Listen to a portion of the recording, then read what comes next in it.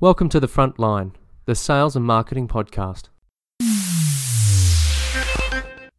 Hello everyone and welcome to the Frontline Sales and Marketing Podcast, where we aim to provide entrepreneurs and enterprise leaders with the 3 T's, the tools, tips and techniques that help improve sales and marketing knowledge for better results.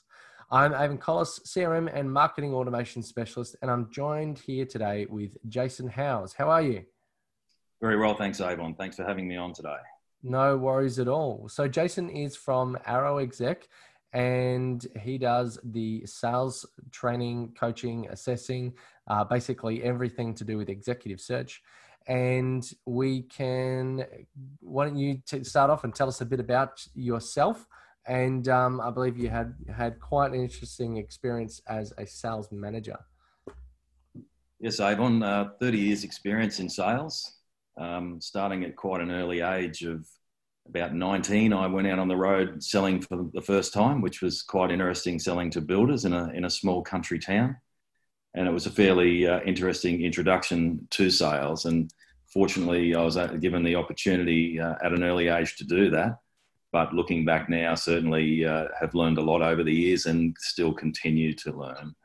So I've been in sales for retail, trade, and also wholesale timber products and building supplies, and looked after teams ranging from sort of 5 up to about 18 nationally, and over a period of, nearly 30 years in sales. So about 2 years ago, I decided to take the plunge into out of corporate and into my own business, chasing a work-life balance change for my daughters and myself. Mm-hmm. And decided to start Arrow Executive Sales Consultants, and really just being there to offer support to sales and business leaders on being able to develop a high-performance sales teams. Yeah, wow. So it's safe to say you know what you're talking about then? I've got a lot of experience, but I think everybody in sales must realise that you still do continue to learn. Well, it's a muscle. You gotta train it. You gotta keep going back to the well and keep learning about it. So, how do you know, or what makes a good salesperson? Look, I mean, a lot of it depends on the sort of person you're looking for and the particular role you're looking for. And I think commitment to sales is still very critical. When we're looking for salespeople, if they're not committed to sales and doing whatever it takes to be good in sales, well, then that is an issue. Obviously, motivation is a big thing. You need to be motivated to sell, and we need to know what does motivate each person to sell. The ability to build relationships is very critical as well, particularly very early on in the sales process. And I mean, there's a lot of different areas. And obviously, as you know, a lot of people want to rush from start to close very, very quickly these days. Obviously, having that milestone-centric sales process and using that and following it does make you much better salesperson. So how do you know if you're hiring salespeople, then you know, there's a big expense if they're not the right fit, and you spend a lot of time, you know, doing the recruitment, and, you know, you probably got to get a couple months down the process to find out if they're any good or not. How do you know if you've got a good salesperson? Look, it's a very good question, Avon. And these days it's, you know, there's a lot of people looking for jobs, and you know, you can advertise and you can have over 100 to 200 applications. The big thing that I find is that a lot of companies tend to go for the cheapest possible price of finding that person. Obviously, you know, they just want to put an ad on Seek and then do a range of interviews and then select the best possible person at that moment. And I think that can definitely have a fairly bad reflection on who you do get sometimes. So you're sort of saying that it's not necessarily, you're not getting the right person, you're just getting the person who was kind of there at the time applying. Is that what you mean? Oh, look, and it can go that way. I suppose it depends on how soon they need a replacement salesperson.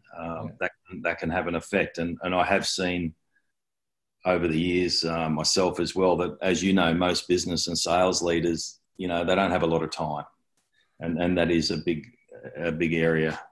Do you ever find like a business owner or a sales manager would just sort of like, say, for example, you put the ad out, you do a few of the interviews and you don't find the right person. Do they just grab someone from that pool of people that they've applied for? Or do you ever find that they just go, no, we didn't find anyone, we're going to keep going back to the well, or we're just going to leave it for now and maybe try again in a month or something like that?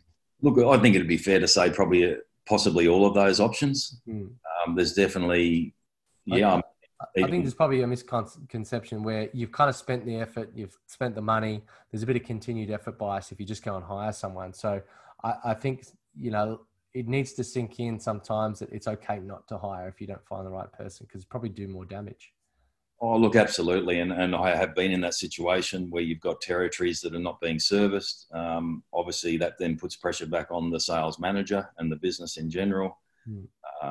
From my point of view now, obviously with having a lot more experience and also a lot more learning and development in the area of hiring better salespeople, that, most definitely, if you can't find the right person, then the answer is don't put anyone on and continue to search until you do find the person that is going to fit the criteria. And I think what you also find as well is that the companies will have someone internally and they'll go, you know what, this person's been with the business for a while, let's just give them a go and see how that works out. And that normally doesn't work out because that person generally has had no sales training or coaching or development, and then they sort of pushed into the position. That's a big one with engineering firms. I think what happens is they've got someone who's really good on the tools and they're very technical, and so they end up getting promoted to managerial, and so they don't have managerial experience, so they're expected to be a manager. And then when they if they get promoted enough, they become a partner, and then they're expected to bring in sales.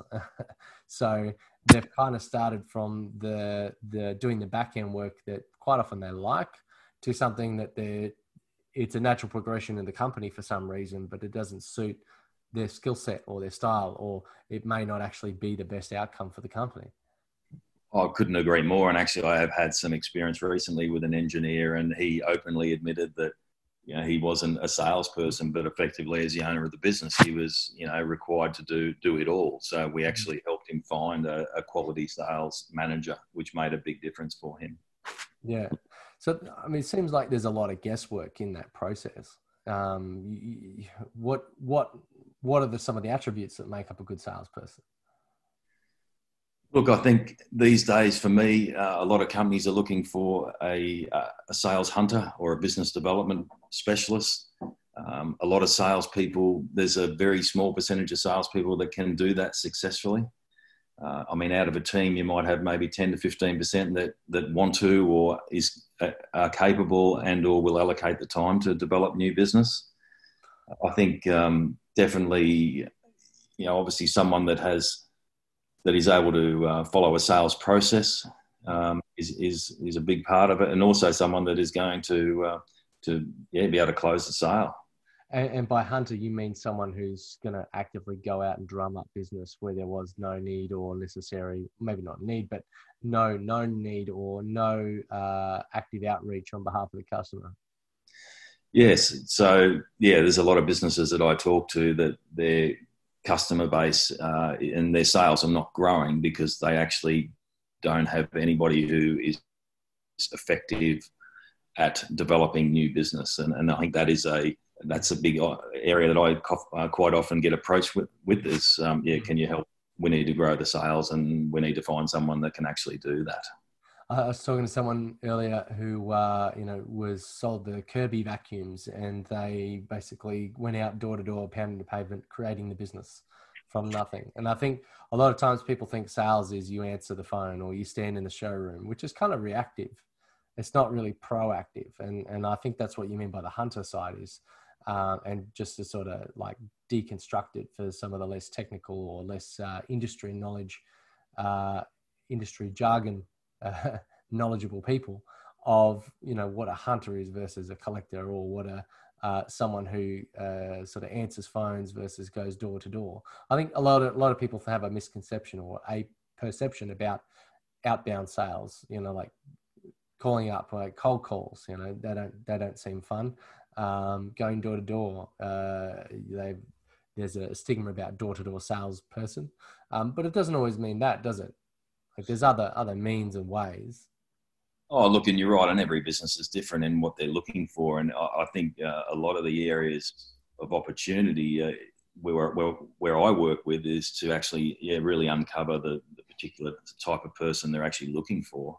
And I think that's really important straight away to, obviously look at their ideal client profile as well to help this salesperson be able to go, okay, well, what sort of client are we actually looking for? And what do they look like? What's the size of the business? And, is our messaging effective, and giving the tools to the salesperson to be able to effectively develop that new business. I think a lot of the times, they're just thrown in there to do it, but obviously not given the support from the business or the sales manager. So, well, you mentioned a structured process, and you also mentioned milestone-based sales process.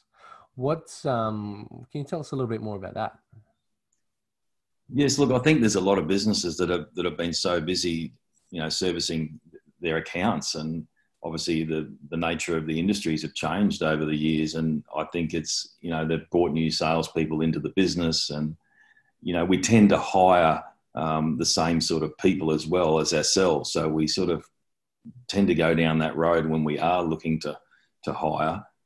And then I think as far as sales process is concerned, it's very important to have that structured process to make sure that your team and the sales people are actually, they're not rushing to sort of get from start to close so quickly. We find that a lot of salespeople sort of go, oh, look, I just can't win any new business. And they sort of tend to give up and do what they're comfortable doing.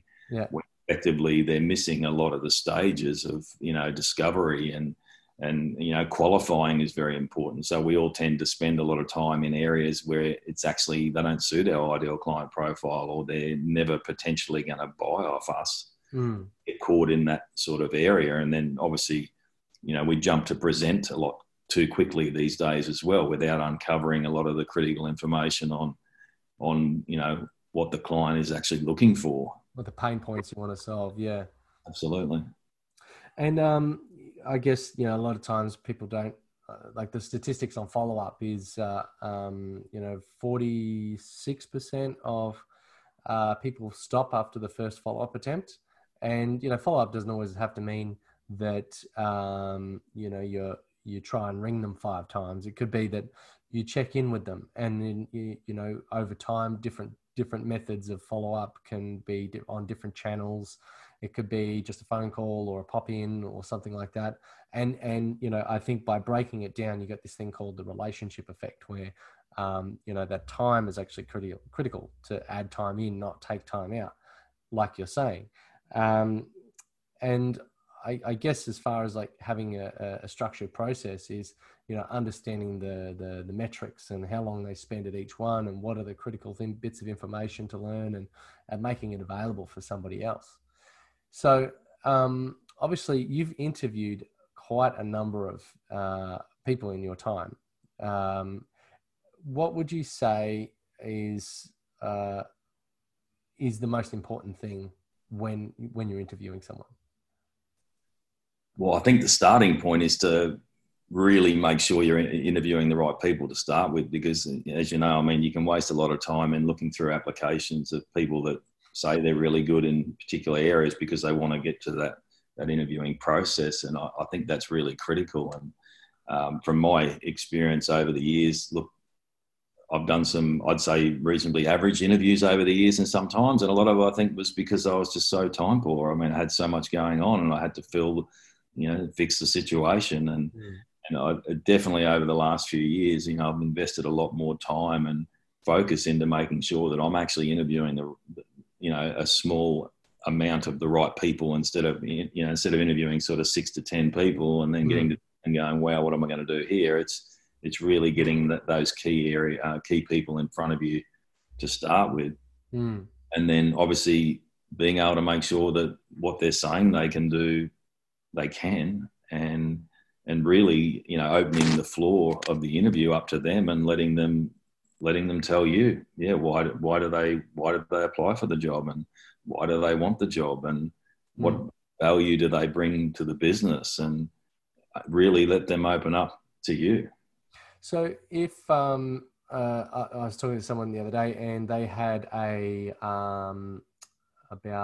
sales job open, and they had about 170 odd applicants. And they said 70% of the applicants were not even in Australia. So there's, like, when you say with equality, is they've just hit the apply via LinkedIn or whatever, and it's mapped. They think they haven't even read the job. They don't even know where it is. They're just going bang, bang, bang, bang, bang through all the lists and adding their name to it. Obviously, yeah. So you're definitely going to get some junk. You're going to get some people that don't do, the cover letter, don't do the basics, don't fill out all of those sorts of things. So there's some of the more traditional screening methods. What are some other screening methods that you use? I'm an Australian partner for the Objective Management Group, and part of the products that the group offers is a sales candidate assessment tool. Yeah, it's actually voted number one 9 years running in the world. So it enables me to be able to work with my clients and basically select a criteria that they're looking for the position and that type of person, and also to look at the types of products they want to sell in the market that they operate. And basically, via the assessment, we actually provide a link which is then emailed out to every person that applies for a job. And it's interesting you say what you mentioned before, Avon, because I've just helped fill 2 jobs recently, and I'm not a recruiter. Obviously, we have tools that help sales and business leaders recruit. We had over 100 apply for the job, both jobs straight away. And basically, once they got the link back in the email saying this is part of our process, please do the assessment, that got rid of basically 50% straight away. Yeah, so you get rid of the tire kickers. Yeah. Got rid of the tire kickers, and then basically roughly five still went into the assessment, then realised they couldn't do it. Yeah. And roughly about 40 did the assessment with about a success rate of about 6 were recommended for hire out of each position. So if you're potentially saving 20 hours per hire, but you're also saving, obviously the best part of it is you're getting the data that actually tells you where these people are strong and where they're good at sales. Yeah, you don't find out 3 months down the line at the performance review where it hasn't worked out, or they haven't, joined the culture, or they haven't done as well as they said they were going to do, or whatever. So, no, I think that's really good, and that's really important. Now, we were talking earlier, and we discussed the importance of the role and the definition of the role. Can you go into a bit more detail about that? I do a lot of work with my clients to have a really good understanding of their current team first. So we actually we talk about the current team format, what they're looking for, and out of that we then come to the conclusion, okay, what do we want out of this new person, and then we actually incorporate that into the assessment. So we make sure that, if we're looking for a business development sales manager sales hunter, well, we're actually got the attributes in there to monitor that. Or if we want someone that's, I've expanded sales teams nationally before, and when you get to a new state, which a lot of companies do, it becomes very difficult because you don't really know anyone in that state, or you're trying to develop new business. So yeah, if you're putting that wrong person in and you want to grow the sales, well then, yeah, you're going to have a big challenge ahead of you, which I have had in the past myself. And I'd imagine, whilst not impossible, it would be very difficult and quite expensive to relocate one of your more experienced local salespeople down into that state, because then they don't have the relationships already in place. They don't know the environment or the territory or the, maybe the common local vernacular. So yeah, absolutely. And that I would imagine that would tie back into having a really good assessment at the outset to be able to screen the right people as well. I had an actual experience probably about 6 or 7 years ago, and it was exactly that situation. We actually had an existing fairly strong market presence in Queensland. Mm. We had a guy here that was actually, he was quite a good account manager, and he was doing reasonably well with our existing business. We made the decision, and I think this is where some companies get into trouble as well, where you're looking at one role may have a particular component, two different components possibly. One is, say, more of a merchandising role, which we had, but we also needed this person to be able to sell and develop new business. And obviously, once we got this person to the new state, obviously it became fairly clearly identified straight away that obviously this person was really good at a part of the business, but the part that we really needed to focus on, it was a challenge. And look, I mean, you learn from those situations, and I think but looking back, yeah, it's obviously, again, when you've got more time and you've had that experience yourself, you can see how much impact it can have on the business. So I guess in closing, we should sort of go over why sales are important and why it's so critical to get it right.